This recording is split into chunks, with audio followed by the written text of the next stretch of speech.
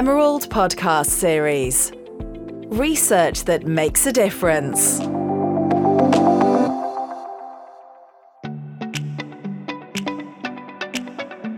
One of the great things about popular culture is that it is an essential part of our shared culture. This means that people from most walks of life quickly recognize pop icons like Darth Vader, Bilbo Baggins, Captain America, and Harry Potter. More often, we know their stories too. We know that Yoda is a patient mentor, Darth Vader has anger issues, and that hobbits make great traveling companions.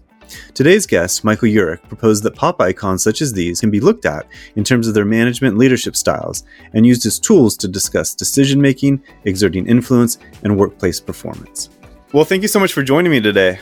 Daniel, thank you so much for having me. I really appreciate it. The books that you've written for this new series use popular culture to discuss leadership and management. What got you started on this project? It's kind of interesting. I had always used a lot of pop culture in my classes, and I found it to be very effective in illustrating organizational behavior and leadership concepts. And so I'd gotten a little bit into doing some research, more like pedagogical research and the appropriateness of using popular culture, and then publishing some articles for how to use popular culture and specifically what elements of popular culture to use. I consider myself to be a bit of a nerd in a very positive sense. I'm saying that. And so I enjoy looking for organizational behavior and leadership concepts whenever I watch or experience a piece of popular culture. And I always think, wow, I could write something about that, about how, I could use that in the classroom or how we can teach something related to leadership using this. And so two of my most favorite pieces of pop culture are, of course, Star Wars and J.R.R. Tolkien's work, including Lord of the Rings and The Hobbit. And so I had published pieces, little shorter article pieces on both those areas in the past. And I thought, wow, it'd be really cool if I could do something bigger, longer. And as it turned out, Fiona had reached out to me, Fiona from Emerald Publishing, to write a book on generational issues in the workplace, which is something that I research a lot in as well. And I said, yeah, I can do that. And I'm excited to do that. But I also had a couple of other ideas. And these ideas were related to how I can take some of what I did for some of the smaller articles and expand on it and really dig deep into how leadership and organizational behavior is in some of these areas of popular culture. And, I started telling her about the two ideas that I had, one being Star Wars and one being the works of J.R.R. Tolkien. I kind of thought maybe she would laugh me off the call, but what ended up happening was she said, I think it's great. It's a great idea. And, she said, this could sound like a series. And so from there, the series was really born and very excited about it. Writing these books was just fun. Sometimes you sit down and do some writing and you think, I got to slog through this. I really got to work at this. But so far, the books in these series have been very effortless to write because it's just you're revisiting pieces of pop culture that you thoroughly enjoy and talking about theories and concepts and ideas that you really care about and get you excited too. So it's a lot of fun. Yeah, well, as a reader, the books are really engaging because it's something that everybody can relate to. We've seen these movies; they're part of our culture, so you can kind of see, yourself in some of these movies. I was thinking, so for Star Wars, when that comes to mind, I can definitely see lessons about leadership and mentorship and mindfulness. Can you give us a few examples from the movies that you used to teach these qualities? A lot of people actually don't like the film, the 8th episode, The Last Jedi. To me, that is an excellent example in that film of leadership. I was doing a seminar where I was talking about that film and people were saying, well, there's so much failure in that film. How can you say that's a good to explore leadership? And I said, well, to be a leader is to fail sometimes. That's what happens. You're not going to be right 100% of the time, but it's about how you pick yourself up and move on and learn from it. And so as a leader, you're learning a lot yourself and you're also teaching others, you're mentoring others. That's part of what being a leader is. And so we see that a lot in that film. The character of Luke Skywalker, for example, some people view his characterization to be not in line with what they expected from the original trilogy. Well, I think it's great. He went years and years trying to save the galaxy, and all of a sudden, bad things keep happening, no matter what he tries to do to stop it. And he becomes a little bit jaded. And so when Rey seeks him out to be his mentor, he's reluctant to do that. And I think that's a very real example of what can happen in organizations. I work so hard, and it seems like we always still have problems. And rather than confront those problems, I just want to just kind of do my job and put my head down. I don't want to train the next generation. And so we see that, I think, as a regular occurrence that happens in organizations. So I use that as an example of kind of what not to do. In that film, I also use the example of mindfulness and not multitasking. I don't want to give away too many spoilers, but at the end of the film, Luke Skywalker, in essence, puts himself in two places at once. The very, very symbolic to me of multitasking. And it turns out that, he kind of passes away as a result of it. He's expended too much energy. So it's a really very real example to me saying, don't try and multitask too much. Keep focused on what you're doing because you're not going to be able to manage all this stuff if you keep doing too much. And so to me, that particular film shows a lot of examples of mentorship and learning and the dangers of multitasking. Also with the character of Rey, she is somebody that is seeking knowledge, that wants to learn. Luke is this experienced Jedi. She wants to learn from him. It shows this great mutual mentorship relationship. Luke is this jaded, curmudgeonly, experienced Jedi at that point, and Rey is new, seeking knowledge, wants to learn. Well, she teaches him to perhaps be more optimistic. She teaches him to come back and help her cause out.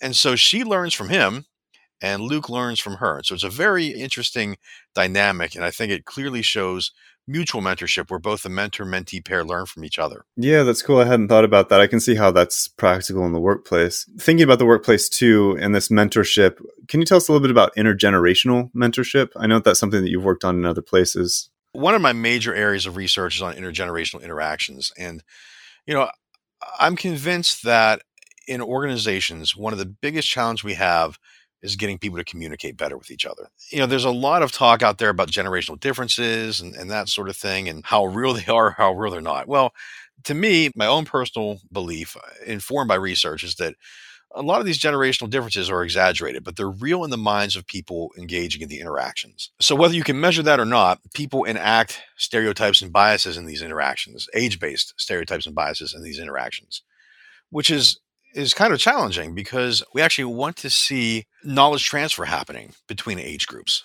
So younger people come into the workplace, maybe not as much experience, but new ideas, innovative thoughts. More mature individuals in the workplace have experience, have a lot of background and expertise that they've developed over time. They really need to share with younger employees to help prepare them for decision-making roles.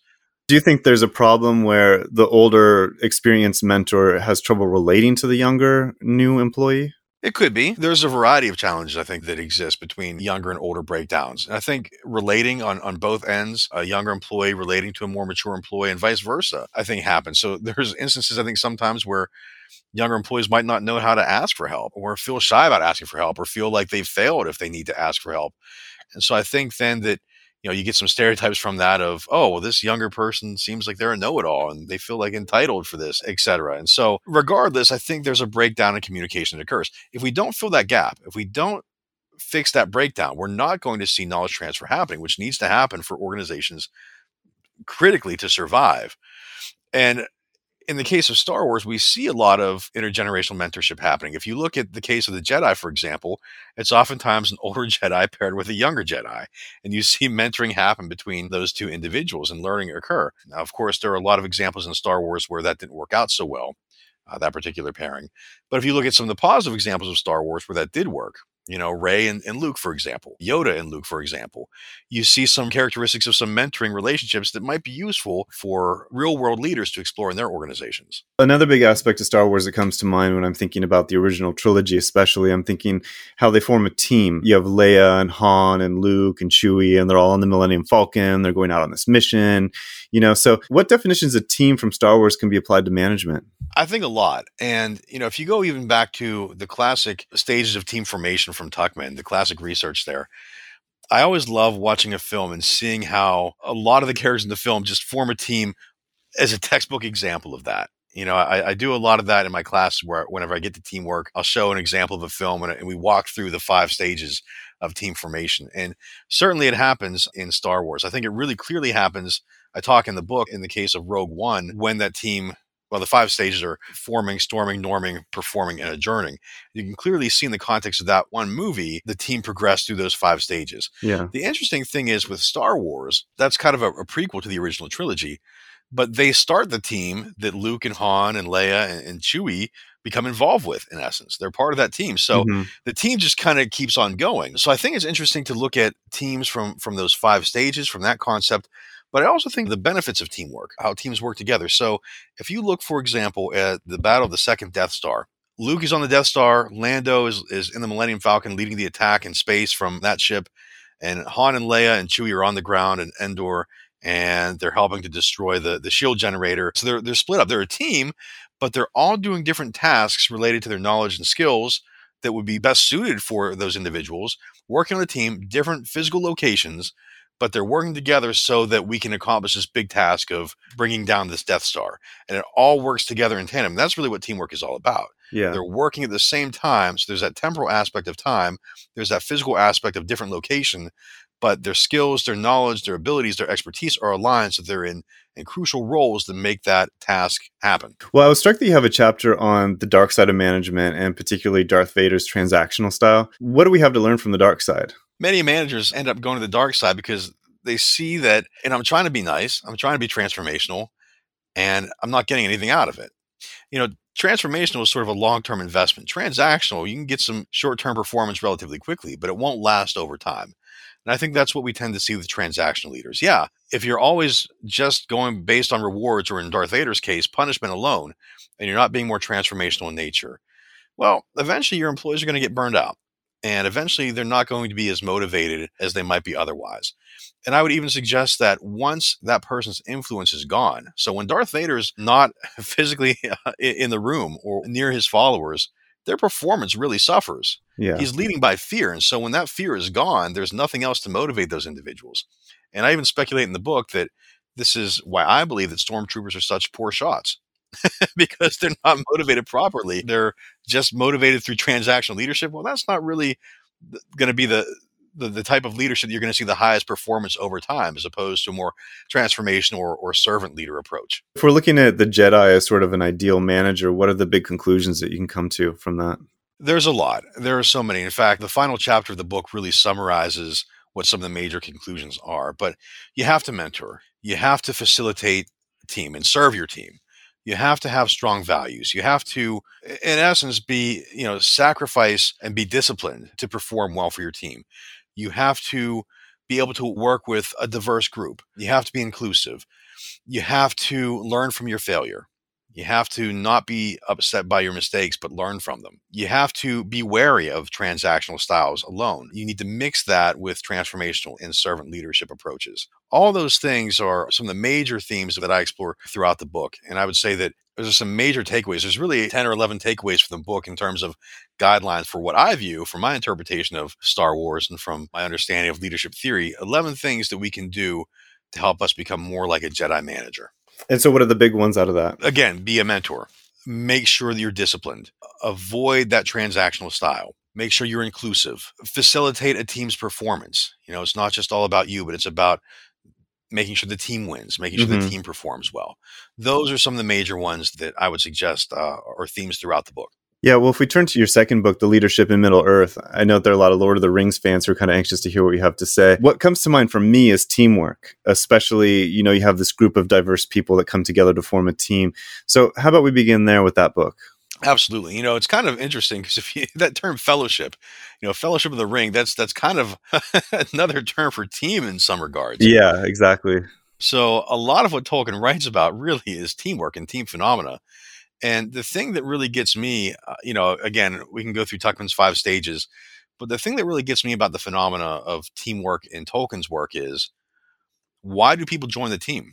What's in it for them? What motivates them? And we explore this quite a bit in the book. Friendship is part of it. So if you think of the characters of the Hobbits, they want to join the team because they're friends.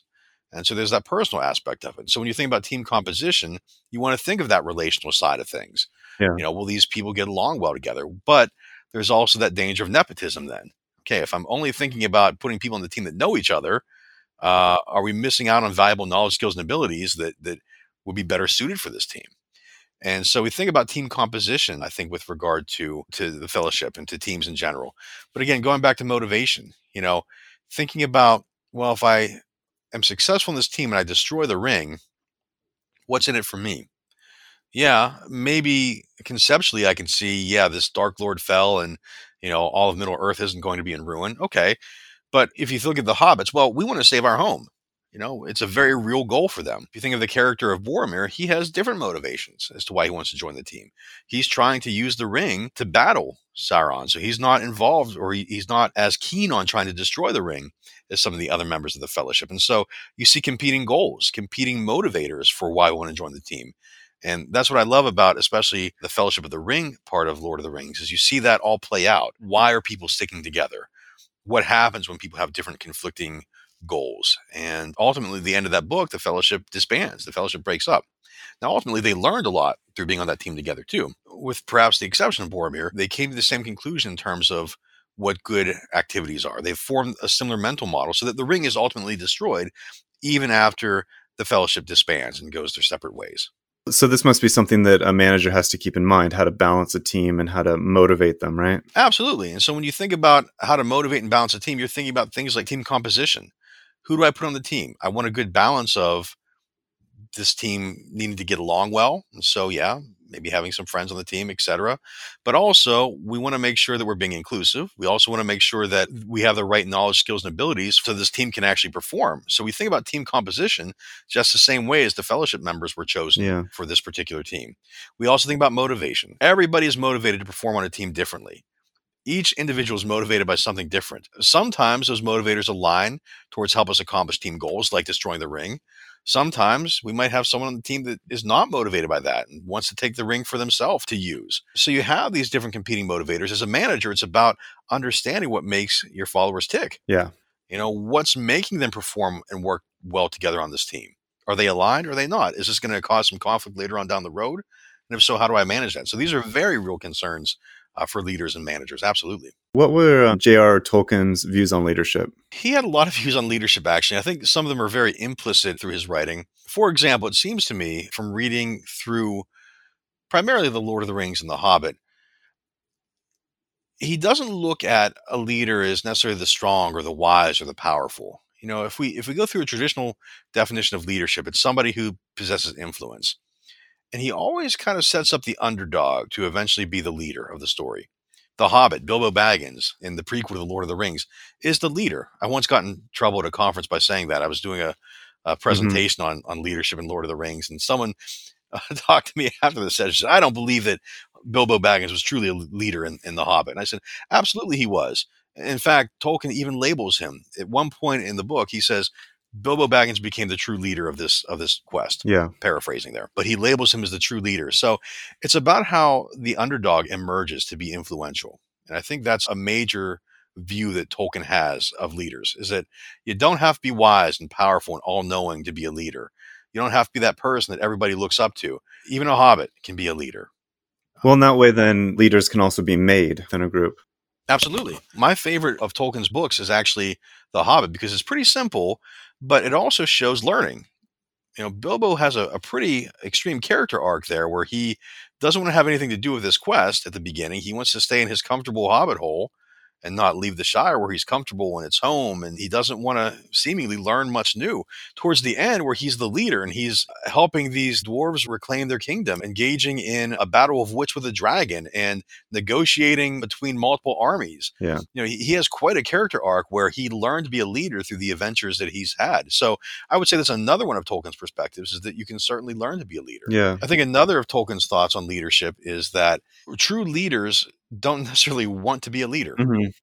A true leader rises to the occasion. That's not to say they shy away from being a leader when they're called, but that is to say they don't hold on to power needlessly. They don't seek power needlessly. They rise to a leadership role because they're needed. Their uniqueness is needed in that particular role, and that's what makes them truly effective in that role. And then whenever they're not needed anymore, they go back to the Shire and they live out their life again. They resign of their leadership role as they need to. And so it's kind of one of those things where a leader emerges when it's needed and is not unwilling to relinquish power when there might be someone better to serve a leadership role. I'm sure there are examples of the bad use of power. So I know that in Lord of the Rings, a lot of it is based on power and people who are seeking power.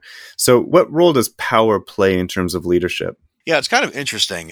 In fact, it's the ring, the one ring of power, right? So power, it gets thrown around a lot in Tolkien's work. Another one of Tolkien's beliefs about leadership, he explicitly stated, is that no one should really domineer over somebody else, especially those people that want to seek that sort of thing. So, again, power can come in a variety of different forms. Going back to French and Raven's very classic approaches to power, what Tolkien, I think, would say, and he used this through several examples, is that those that are most influential have multiple bases of power, and probably have that referent base of power. Hmm.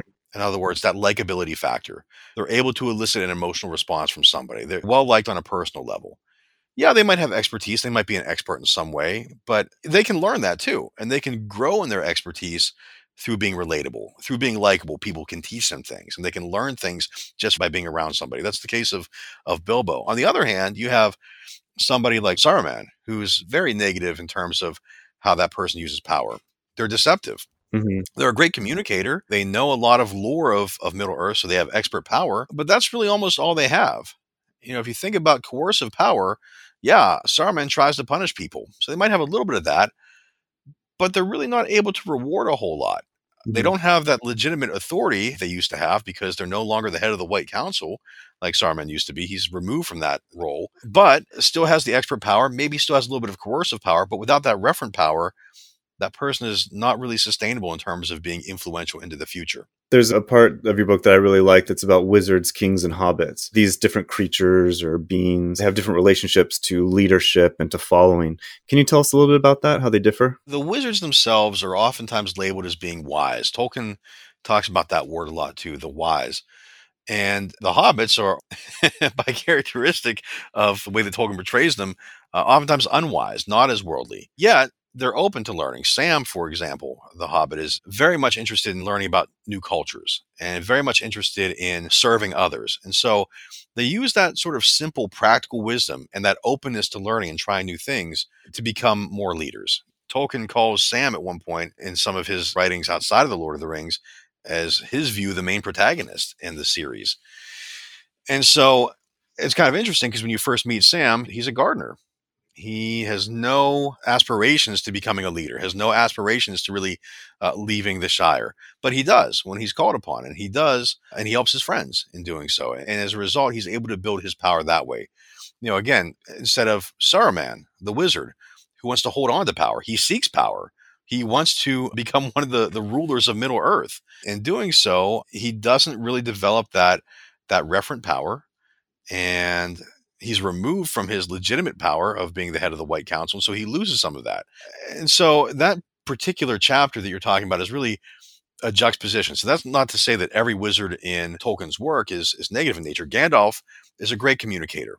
Gandalf is somebody that is wise and powerful in a traditional sense, but also is a very positive leader. And so there are those two separate wizards who possess very different bases of power. And I would argue that Gandalf does have that referent power. He's able to relate to others in a way that Saruman can't, that helps him become more effective in his leadership role. Hmm. The kings, I contrast Aragorn and Thorin in terms of their base of power. Again, Aragorn's very relatable, has that referent power. I think really where the difference between Aragorn and Thorin lies, though, is probably in their use of transactional versus servant leadership. Thorin is kind of regaining his kingdom, is going to help others out, certainly, but he's kind of ambitious. He's doing it mostly for himself, and he's doing it in the transactional nature. Okay, if you do this, I will reward you with this treasure. All right, that's not really transformational or servant oriented in the way that Aragorn is. Aragorn's kind of like, okay, yeah, I'm the rightful king, but also, I'm going to wait till it's right for me to claim that kingship. Hmm. I'm going to prove myself first. And I'm going to work with the fellowship. I'm going to work with you to try and have this team succeed. And then as we succeed, if it seems like the right time and if it seems like I'm needed in Gondor, then I'll reveal myself as the king. So it's very much more servant oriented in nature than Thorin. Yeah. Similarly, Bilbo and Frodo, yeah, both have referent power, but again, it's that servant-oriented side and that transformational side. Towards the end of Return of the King, Frodo says, well, he becomes too addicted to the ring, and he says, I'm not going to drop it in the fire. So he's no longer really acting as a servant in that sense. He's thinking, okay, this is what I want to do myself. I'm keeping this ring for me. So it becomes more self-serving as opposed to worrying about others and the fate of others. Whereas Bilbo seems to care about others in terms of his success. He cares about the plight of the dwarves. He wants to help them. He rescues them from a variety of situations that would have basically ended their quest had he had not been there. So it's slightly different in terms of the focus, I would say, with regard to the level of success of those characters. One section of your book that really struck me was about celebrations. I hadn't really thought of celebrations in terms of leadership. What's good and bad about celebrations? There's a lot. And there's a lot of celebrating in Tolkien, by the way. One of the things I love about Tolkien is he's not shy of saying, okay, now all my characters are going to go grab a beer and smoke some tobacco together. It's kind of a cool thing about Tolkien, I think. Doing so brings people together. That's where they meet Aragorn while they're sort of on the road having a brief moment of celebration at an inn at the Inn of the Prancing Pony. But beyond that, if you look at even how the dwarves recruit Bilbo in The Hobbit to join their quest, it's very celebratory. They're getting together. They're getting excited about, going back home. They're getting excited about going back to their kingdom. They're celebrating. They're singing. They're feasting. Now, in that case, they're kind of raiding Bilbo's food and his beer and his wine, but they're still having a good time and they're feasting. And so, in a way, that's not too dissimilar from a kickoff meeting to a project that many organizations might have. Okay, we have this project. Let's talk about it, but let's have a good time. Let's do this kickoff event where we're going to get everybody excited about it. It's celebratory in nature. At the end, there's a coronation where Aragorn's made king. It's a celebration. So celebrations help us not just to have fun and enjoy ourselves, but especially in the case of the dwarves and Bag End and Bilbo's home. They're celebrating while they're coming up with a plan for how they're going to get the job done. And so certainly celebrations can have that element to it as well. Right. So they serve as an opening and as a closure to a project, if you look at it that way. Yes. I think what's great about both these books, the Star Wars and the Lord of the Rings, is that you take popular culture and you bring in questions about leadership and management, and it's accessible to a wide range of people. I'm wondering how it fits in with students, and do you think this is something that teachers can use in the class? Actually, so I'm developing a couple of supplementary materials for professors to go alongside the book. So some PowerPoint slides that help to summarize these books, as well as a sample template syllabus that instructors could use with regard to how to incorporate popular culture into their classroom activities. But certainly, teaching using popular culture is something that I've done for a long time, and something that I believe that others can use as well. I've actually found it very effective for this reason. You have a group of individuals in your classroom, all with different experiences, from all walks of life, all coming from different backgrounds. And let's say I want to illustrate a theory using a case study. Well, let's say that my case study is related to manufacturing. You might have someone that's worked in manufacturing that this case really relates well to. You might have someone that has no interest in working in manufacturing that's just turned off by this. You might have somebody that isn't quite sure of what they want to do with their job or has not had a lot of work experience. And so having a practical example of a real world organization to them just seems different or seems like something that they can't relate to right away.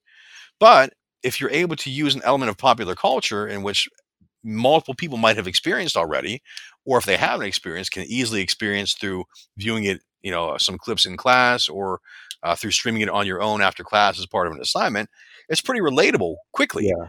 And it's something that I think is easy to illustrate some themes pretty clearly. Whenever I go see a movie, I think people that go see movies with me sometimes get frustrated with me because they'll sit there and I'll think, well, this is about organizational behavior. And I'll talk to them about theories of OB as we're watching this film. And they're thinking, okay, this is like a superhero movie, or this is like a cheesy sci-fi movie. Yeah. You don't have to see org behavior in everything. But I do. And I think that if we can make it clear to students that these concepts exist in pop culture, but not just in pop culture, in the real world phenomena that you're seeing on a daily basis, I think using pop culture to help them see how often this stuff comes into play so they can understand it and see it also in the real world whenever they're exposed to that phenomena, it can be quite powerful. It's kind of cheesy if you think about it. It seems like, with everything going on in the world today, it's like, okay, we're going to learn leadership through popular culture. Is that really the most effective way? I would say absolutely, because you do so in a fun environment that's relatable. It can help us to illustrate some pretty complex theory and quite frankly, some pretty dry theory in a fun way. And then hopefully these books and the way that I use pop culture in the classroom then pushes students to not just say, okay, how did you see this theory play out in this piece of pop culture? But no, it's put yourself in the shoes of this character, or even better, you're in an organization and you have to put together a team. You have to put together a fellowship. How are you going to choose who you're going to put on this team based on what you've learned through Tolkien? How are you going to mentor somebody that might be new to your organization based on how you saw Rey and Luke interact? And to me, for those reasons, popular culture can be quite powerful. Yeah, well, it's all really interesting. Thank you so much for coming to talk to me about this. Absolutely. Thank you for having me, Daniel. I really appreciate it. Thank you for listening to today's episode. You can find a transcript of the show as well as more information about Michael Yurick and the book series on our website. I'd like to thank Fiona Allison for her help with the show and Alex Jungius of This Is Distorted.